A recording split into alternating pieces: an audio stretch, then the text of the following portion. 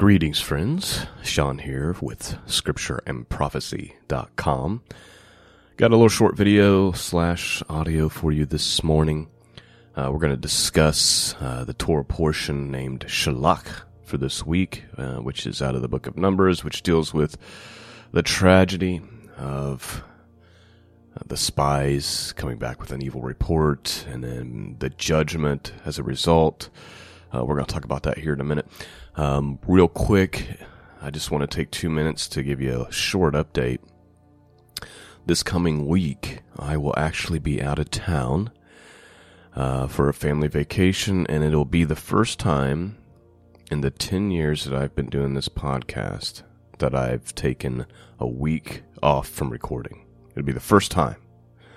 In 10 years, I've never not at least got 1, 2, most of the time even 3 episodes out for the week. And so it's a long time coming. I need to be refreshed just like anybody else. And I definitely feel the weight of needing to just take a little bit of a breather. So my ask from all of you is that you'll be praying for me and my family for safe travels and everything. And of course, I'm not going to leave you with nothing this week.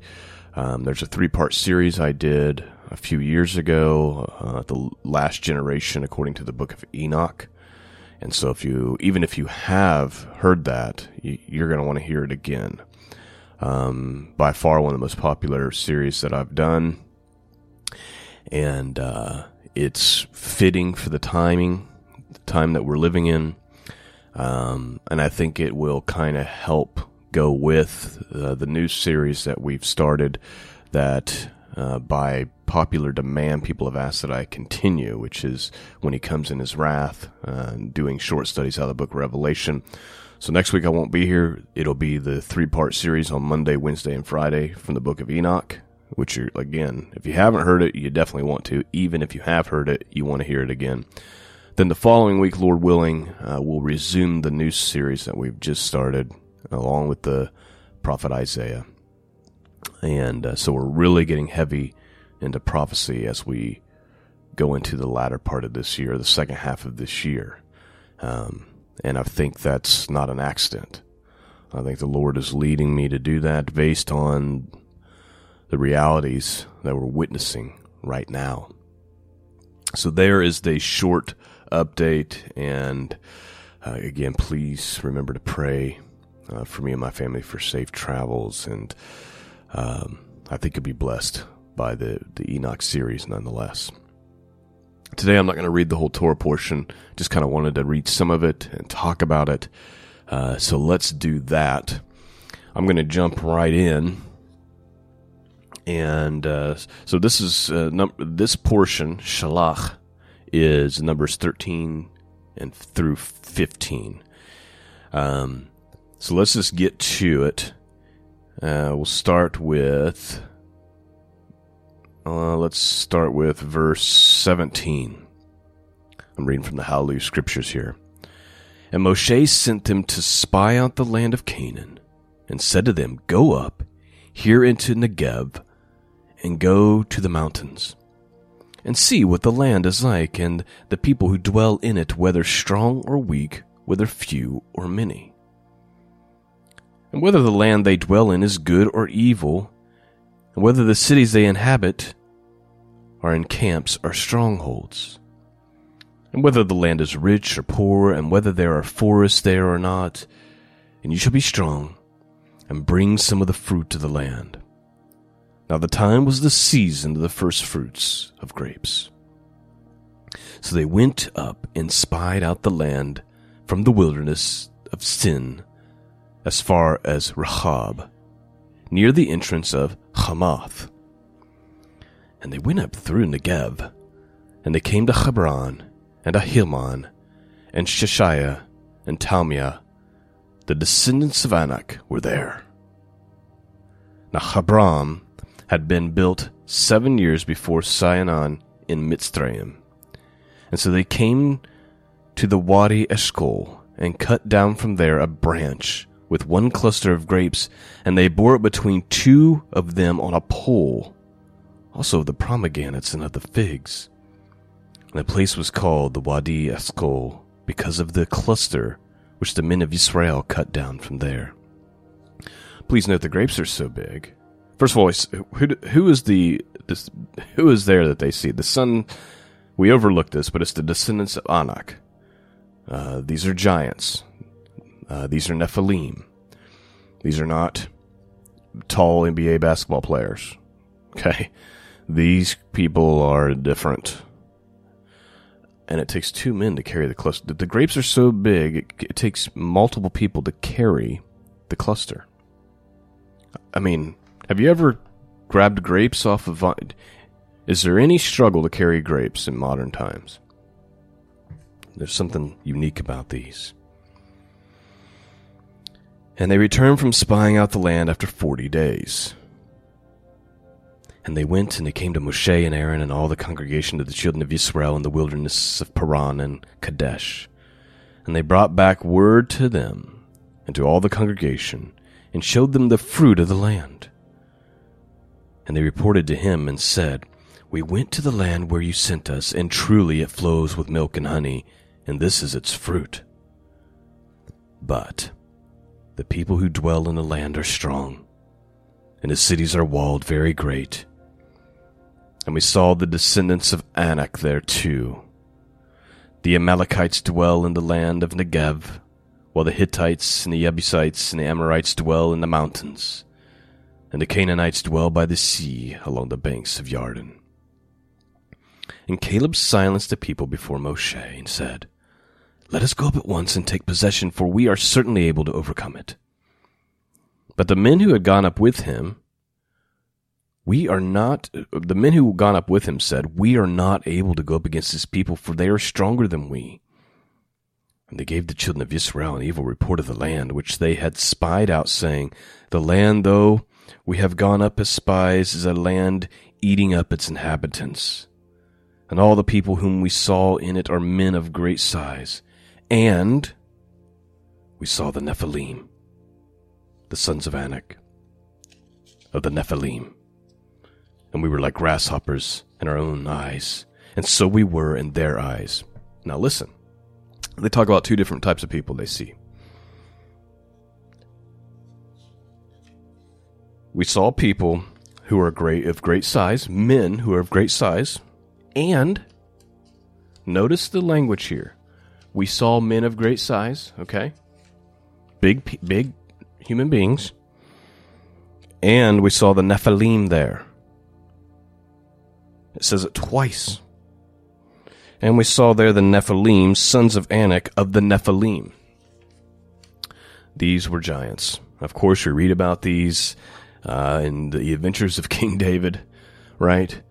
Obviously, he fights Goliath, but it turns out Goliath has 5 other brothers with 6 fingers on each hand. And there's a couple other giants mentioned whose beds are like 15 foot big. And there's no question about this, and it frustrates me to no end because I see men of God who are highly educated, who have dedicated their lives to the scriptures, who've been doing it for 30 or 40 years, and they still tiptoe around this and make excuses for this. And it's the sons of Seth who went after the daughters of men in Genesis chapter 6. And it's like, first of all, what about all the skeletons? How about you go research the 15-foot skeletons we were digging up here in North America? Newspaper article after newspaper article after newspaper article in the late 1800s and early 1900s. Oh, we dug up another 15-foot skeleton. There used to be giants here. I mean, it's just so frustrating. Obviously, the scriptures themselves make no apologies about it. It talks about the Nephilim in Genesis 6. Says, and we're told that the Nephilim were here again. Here we are in Book of Numbers. Their spies are afraid to go in. Why? Because there's Nephilim there. They're not humans. They're not tall. They're not, they're not 6'9". They're 15 foot. They're 20 foot. They're huge. They have 6 fingers on each hand. They're not normal. Now, we're not going to get into how the giants got here and all that stuff. It doesn't matter. The reality is they were here. We have skeletons. We have skulls. We have a plethora of information. The Bible talks about it. It's not up for debate. It happened. Now, But that's not the tragedy. The tragedy is the lack of faith. God has given them this land. He has promised to protect them. He has shown that he can protect them even from the greatest empire at that time, Egypt. They watched the Red Sea part. They watched the Egyptians get swallowed up by the sea. They saw the plagues, right? They saw the thick darkness and the death of every firstborn. They saw the miracles of the water coming from the rock. They've eaten manna from heaven. They've heard God's voice and thunders and lightnings and the mountain on fire. And yet, look at what happens. We're going to read a little bit further before we wrap it up. Then all the congregation, this is verse 1, chapter 14, lifted up their voices and cried, and the people wept that night. And all the children of Israel grumbled against Moshe and against Aaron, and all the congregation said to them, if only we had died in the land of Mitzrayim, that is to say, Egypt. Or, if only we had died in the wilderness. They're saying, we wish we would have died in the wilderness, and that God had not provided for us and protected us all this time. And why is Jehovah bringing us to this land to fall by the sword, that our wives and our children should become prey? Would it not be better for us to turn back to Mitzrayim? And they said to each other, let us appoint a leader, and let us turn back to Mitzrayim. And then Moshe and Aaron fell on their faces before all the assembly of the congregation of the children of Israel, and Yahushua, son of Nun, and Caleb, son of Jephunneh, who were among those who had spied out the land, tore their garments. And they spoke to the congregation of the children of Israel, saying, the land we passed through to spy out is an exceedingly good land. If Jehovah has delighted in us, then he shall bring us into this land, and give it to us, a land which is flowing with milk and honey. Only do not rebel against Jehovah, nor fear the people of the land, for they are our bread. Their defense has turned away from them, and Jehovah is with us. Do not fear them. But all the congregation said to stone them with stones. Then the esteem of Jehovah appeared in the tent of appointment before the children of Israel. And Jehovah said to Moshe, how long shall I be scorned by these people, and how long shall I not be trusted by them? With all the signs which I have done in their midst, let me smite them with pestilence, disinherit them, and make of you a nation greater and mightier than they. And Moshe said to Jehovah, the Mizrites shall hear it. For by your power you brought these people up from their midst, and they shall say to the inhabitants of this land, they have heard that you, Jehovah, are in the midst of these people, and that you, Jehovah, are seen eye to eye, and that your cloud stands above them, and that you go before them in a column of a cloud by day and a column of fire by night. Now if you shall kill these people as one man, then the nations which have heard of your report shall speak, saying, because Jehovah was not able to bring this people to the land which he swore to give them, therefore he killed them in the wilderness.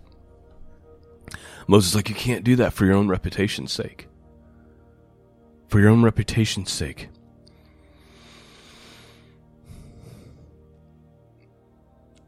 Ultimately, what happens is they die in the wilderness, with the exception of Caleb and Yahushua. Joshua. And it's their children who end up going in. And something that's come to my mind the last couple of years as we go through these stories, because I sympathize with the Israelites in this thought. I'm imagining that God sends a prophet, or he sends angels or something, and he gathers those of us who are in the United States of America as the example, and he leads us out of this country. And he's feeding us and providing for us, and we see some miracles, but as things start to get a little bit uncomfortable at times, and occasionally the water's not there, and occasionally, or we get tired of eating heavenly bread every day, And maybe we start to murmur going, remember back in America when we could drink our morning coffee and there was just cakes and food abundance and we could watch TV and relax and right? However, if we had young children and they started to grow and these children, there would be a contrast between us who've been tainted by America and its luxuries and its propaganda and its pharmakia. But our children haven't. All our children know is provision and God, right? Because they've grown up in the wilderness. That's all they've known. They've known that God provides and protects and that he can be trusted. That's all they've ever known. Those of us who are 40 years old, right, or 50 years old or 60, we grew up in the United States and we remember everything and we've been tainted.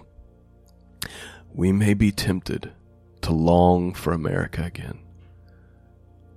Oh, I remember eating cheeseburger and a fry and a milkshake. Man, let's just go back. It wasn't that bad, right? What ends up happening is the children who've only known God, only known his provision, providing, protecting, they're the ones that'll go conquer the Nephilim. The only exception being Joshua and Caleb. And I could so see that. I feel like at times I murmur about things less, that are way less of an obstacle or a problem than what they were facing. God, have mercy on me. Right? Like they're looking at giants. They're worried about their kids and their wives, and they're like, our children and our wives are going to be devoured. Are we, are any of us so great that we would be... Sometimes we read these stories and we put ourselves in, and if it were me, I would... You don't know what you would do until you're there. I can absolutely see how this happened. And it must have been heartbreaking for them. But their children got to enter in, and God kept his promise. Anyway, that is where I'm going to leave the story for this morning. I appreciate all of you for listening and supporting the broadcast all these years and just praying for me. And I just ask that you continue those prayers this week as I'm away. I definitely need the time off. This isn't what I do for a living. This is what I do because God called me to do it. But it's a massive sacrifice on my behalf. Also my great joy and my great pleasure and my great privilege, but still a sacrifice nonetheless. And I'm tired, to be honest. I'm really, really worn down. So this will be a good breather for me, and my prayers, I'll come back with just extra enthusiasm, extra energy to start getting after the book of Revelation and some of those things. So again, thank you for your time. Thank you for your support. Thank you for your prayers. Peace and grace be with all of you. And until next time, God bless.